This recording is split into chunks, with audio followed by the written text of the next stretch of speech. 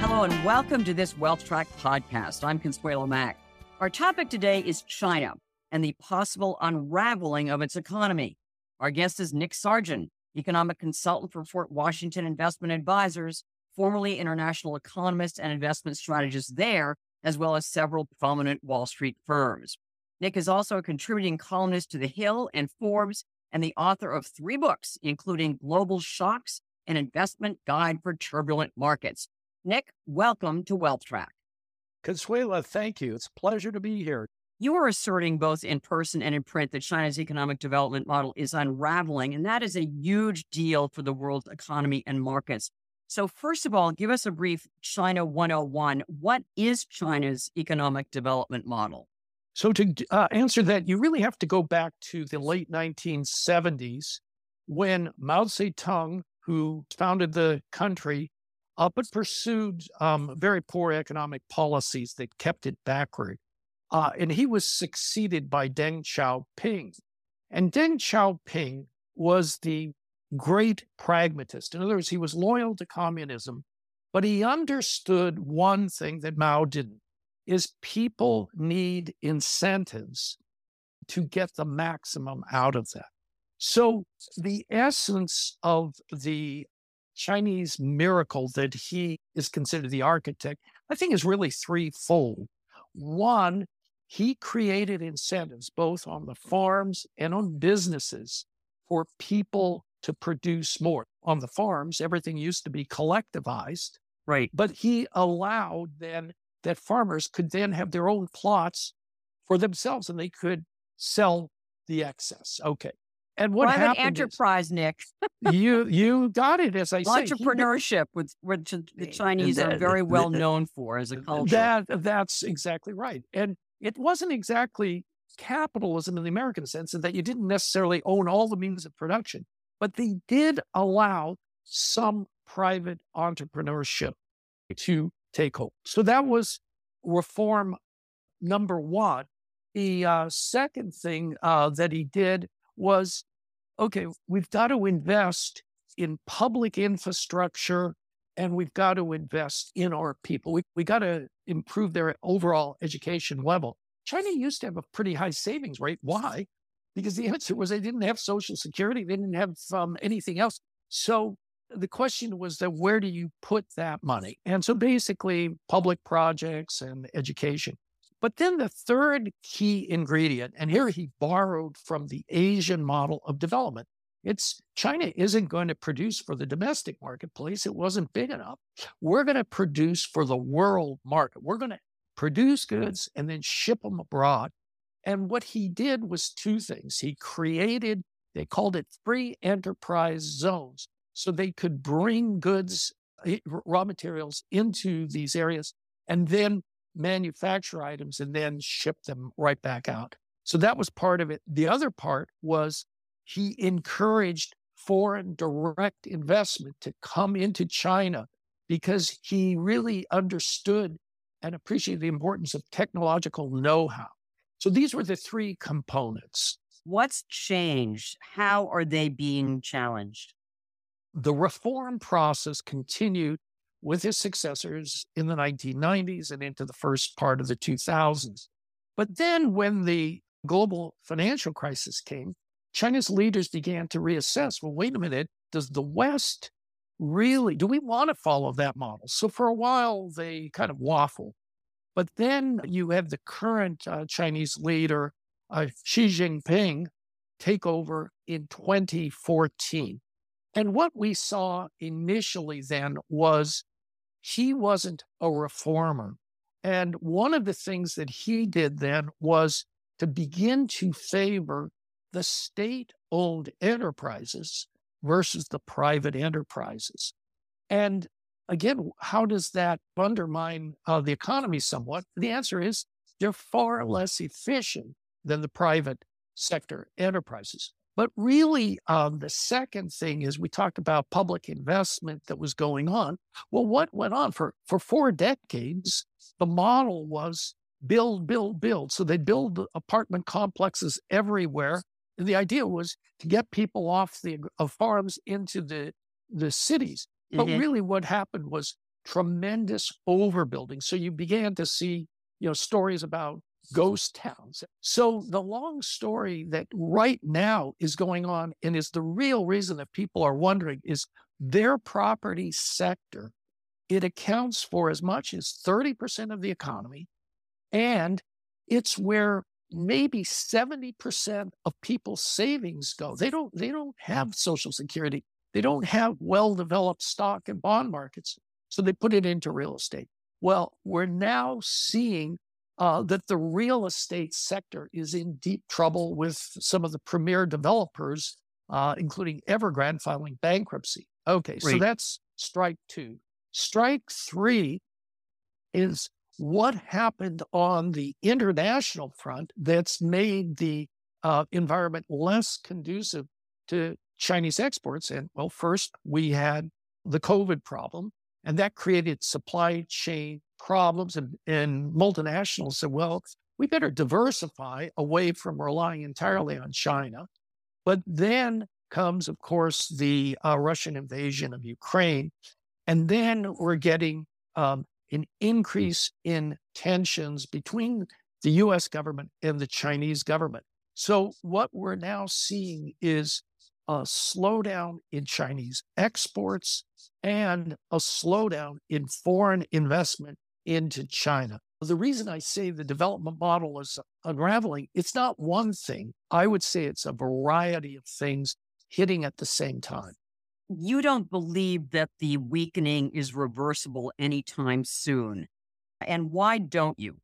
Just to be fair, there are some people who still say, oh, this is just a cyclical slowdown. And Right. just to be clear, what's the argument? Well, the argument is that the reason that China has been weak for the past few years was they had the zero COVID policy. We all remember when we had shutdowns of U.S. businesses, how that was. So they didn't actually contract, but basically their economy was running well below the growth rate it experienced before. When they finally got rid of that policy at the end of last year, all the forecasters were saying, we're going to see a pop just like we saw in the U.S. Well, that seemed to be the case for the first quarter. And then all of a sudden, in the second quarter, continuing into the third quarter, we've seen a slowdown. And what's been the major factor? I would say it was the weakening of the property sector, where people see home prices declining, and that causes consumers to turn cautious. So there's some people that say, well, in the past, China would pursue policies and they'd stimulate. Well, Consuelo, the problem is they did that from 2008 to present. And in the process, their total debt of the country, in all sectors, including the government, went from about 1.5 times their economy size to 3 times. It doubled in 15 years. Total debt to GDP, That's correct. your estimate is about 300%. Yeah, so that's quite substantial. Right. So the bottom line is, in the past, they would try to take steps to bolster the property market. But what we're finding today is they're more reluctant to do so. And I think it's because they realize we've got a problem. We've got overbuilding. So if we continue and put more money into this, it just makes the problem worse down the road, not better. So I don't see the policy response that we used to see. What I'm looking at, and investors are as well, is what's still the engine of growth in their economy. It's still that they have a very high saving rate and a very high investment rate. If I put in one more machine into the country, how much does that add to the output of the economy? We're experiencing diminishing returns. There are structural reasons that China's economy can't grow at 5%. And I mentioned 2 of them. The third one is China, of course, have the biggest population in the world, almost 1.4 billion. But now we're seeing is because of the one-child policy from the past, that's turned stagnant. And the projections then are that the population and the labor force start to slow. So if you try to project and just say, based on labor, capital, and overall efficiency, in each case, you can't sustain the growth that you previously were able to sustain, which was miraculous for about 4 decades. Nick Sargent, veteran international economist and strategist, is with us. When I talk to China bulls, they are believers in the long-term China economic growth story. And basically, they're saying that regardless of what's happening politically, that the economy really has changed, that it is much more consumer-oriented internally, less dependent upon exports, that there is a recognition how important that entrepreneurship and that private efforts, how important they are, that even though we're seeing some high-profile crackdowns on, for instance, the China tech giants, that it's no different than what the EU and the US is doing and looking at Amazon and Google, and that in order to stay in power, that the government has to encourage private enterprise and growth, and that they're not going to let that end. They would cite what's happened to us in '07 and '08 with our housing bubble, and that this is just one of those blips that happens as an economy recovers and transforms itself. What about those arguments? I would put them, Consuela, in the category wishful thinking. Mm-hmm. I think there might have been a period where I would have said it was possible. To be fair, say, let's go back to 2015 or so. There was a slowdown, and you did have people then question, was it cyclical or was it structural? And if I may pat myself on the back, again, I'm not an alarmist. My conclusion was, I said, I've heard many times where people are telling me the miracle is over, was show me the proof. And so I didn't jump onto that bandwagon. What I feel is that let's take the tech, the entrepreneurs or so, and ask the question, what's happened to Jack Ma? Right. It would be like us saying, Bill Gates, he's Disappeared. not around. Yes, he disappeared.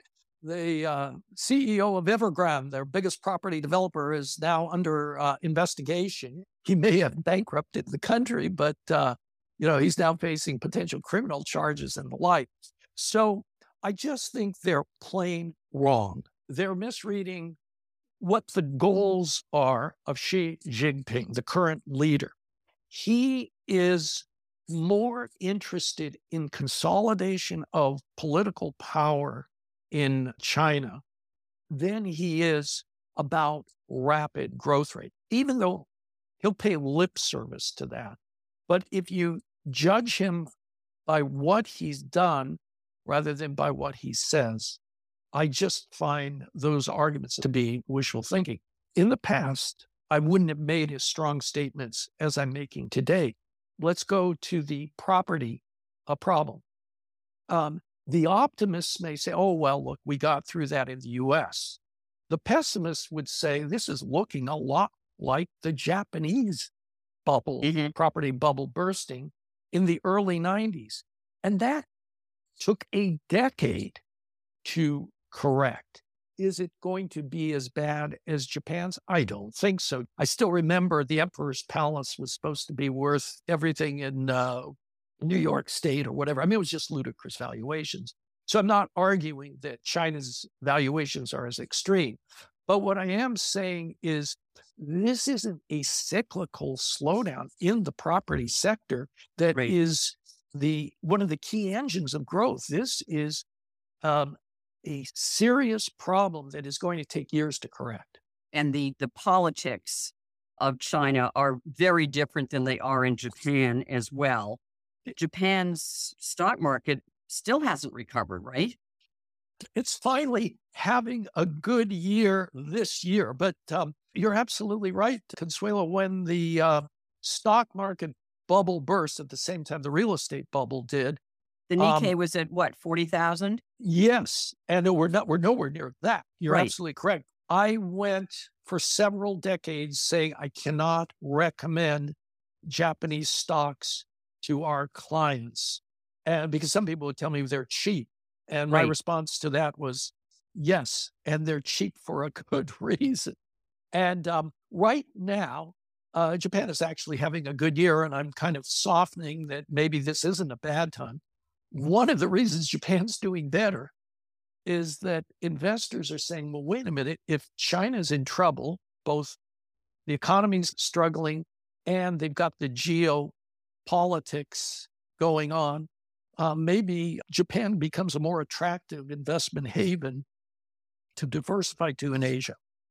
Some people are saying that China is uninvestable at this point because of the change in its political Right. leadership over the last decade and also all of the economic challenges that you've just mentioned. Is China uninvestable? There, I don't go that far. I don't want to tell somebody, don't look at any companies within China, because again, Right. they do have some world-class companies. What I think in the past, when people would refer to China as uninvestable, what they'd say is, look, the transparency, access to information you have in China is not nearly the quality, of course, we're accustomed to No. in the United States, where we have much stronger corporate governance. And it's But getting I worse, Nick. It's not getting better. absolutely, that's what I was also going to say, is that now, to me, it's how's the Chinese government going to respond? And what I'm saying is, again, you cited the optimists that, oh, they've been here before, they're going to figure it out. I'm just not convinced. And at the time this question came up about whether China was investable, the two protagonists in this debate was a fellow named George Soros, who Sure. basically, took the argument that I am, that, wait a minute, this country is discouraging the private sector. And then you had some large asset managers in the US who were saying, oh, no, this is still the China that we know. And so that debate really got underway again when they did the clampdown of many of their tech entrepreneurs. And, so at the time I had to make up my mind, who do I listen to? And my conclusion was, I thought Soros was more likely to be correct. And we're now 3 years into this. So that's why I say I'm not making a judgment based on 6 months. I'm making a judgment on what I've seen beginning when she took power, that immediately favors state-owned enterprises versus private. Then he does the clampdown on the leading technology companies. And then, what happens when things aren't looking so good? So again, what China was always proud, well, we employ everybody. Well, now youth, so people say ages 18 to 24, the unemployment rate, think of this, is over 20% for that age group. So what is the Chinese government's response? We don't publish that data anymore. Exactly. So again, lack of transparency. There's a famous saying in investing that diversification is the one free lunch. And so investors, especially value investors, are looking at what's going on in China, looking at what's going on in the emerging markets. And they're saying this is the time to invest in the emerging market, times like this, that you should invest in China.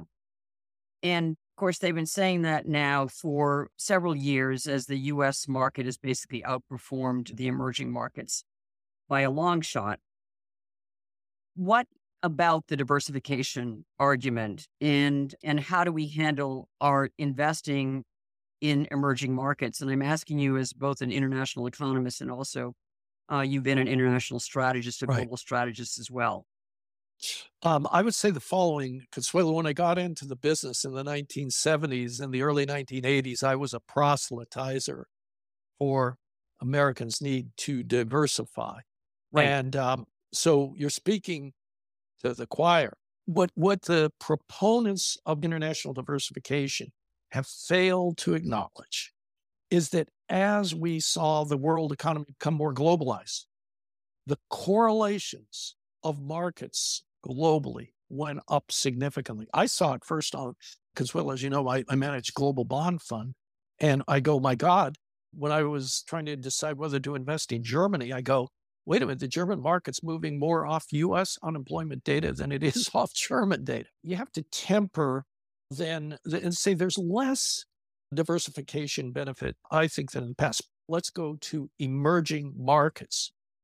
It's been a tough year. You can say, well, so what? But think of the environment.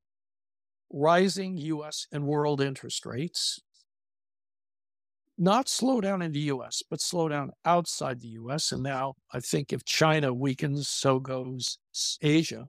And 3, super strong US dollar. So that's generally been a tough environment for emerging economies because often they borrow in dollars and therefore they get whacked both on interest rates and the currency that they have to repay is more expensive. I'm trying to see how the world is changing, and China is a central part of the story. Here, the fastest growth engine of the world is now slowing. That's part one. But then part two is, since the geotensions post Russia's invasion of Ukraine, we now have people changing their supply change globally. And again, away from China. And there's some losers and there's some winners. Well, who gets hit the most? It's the suppliers of raw materials and commodities to China. So that's going to be some emerging market economies. Name names. Those economies I would say a classic example might be Brazil, big supplier of iron ore and the like. That's kind of the one that pops out of my mind. But are there some winners? So now I'm in Latin America. Which currency has been the strongest against the US dollar in the last year? Mexican peso at one time was up about 18% or so. What's going on in Mexico? And now more I read, I'm going, I think I got it. Mexico is one of the main beneficiaries of investors saying, we can't rely on supply chains that are 6,000 miles away. We're going to put more plant in Mexico, which is a truck drive away. The friendshoring trend, as they call it. That's what's happening. And so what I would say to anybody on emerging markets is you can't talk about it as one asset class right now. You really have to do your homework, and it's a pick and choose type of situation. I always hate it when a guest says you've got to do your homework, Nick. So I want you to do the homework for us, which you have done. If there's one investment that we should all have, I mean, you're saying don't write up the emerging markets. They're all distinct. There were some winners, right. There were some losers. Is there a clear winner out of what's going on with China, world being reshaped as you described it? The country I now feel the most comfortable recommending is India. I followed the Indian economy early in my career, and I said, too bureaucratic, never going to get its act together. And so the long story is they actually did make reforms in the 1990s to try to get rid of some of the red tape, try to reduce some of the tariff barriers and the like. What is going on in India is under Modi, the economy has really done very well. Its growth rate now is 6-7%. It's not showing signs of slowdown. 2, its population is not declining. In fact, it's overtaken China as the world's most populous country. But then 3, what really impressed me, I actually read a commentary by Fareed Zakaria, and he was basically saying he went and visited his own country and came back amazed at how they still are using more of the internet, cheap cell phones and the like, bring technology down to the level of, the average Indian, not the super. So I read that, and then just a few months ago, you had, because India used to always like to be neutral between the U.S. and Right, politically, Russia. yes. Yes, and they still are. But the U.S. is now definitely making overtures to the Indian government that, hey, let's bring our ties closer together. You have delegations of American businessmen going over to India, just as they used to go over to China. And in fact, I was just reading that Jamie Dimon of JP Morgan was in India giving a very upbeat talk about the long-term prospects for the country. Mm-hmm. And I was shocked by how Morgan's presence in India has grown. I used to work there 20 years ago. You know, what I would say is not every situation is going to be ideal, but it's got a lot going for it. Some people feel that Modi isn't as democratic as they would like. But again, if I go back to you and let's compare and contrast, I'm reading about Mexico.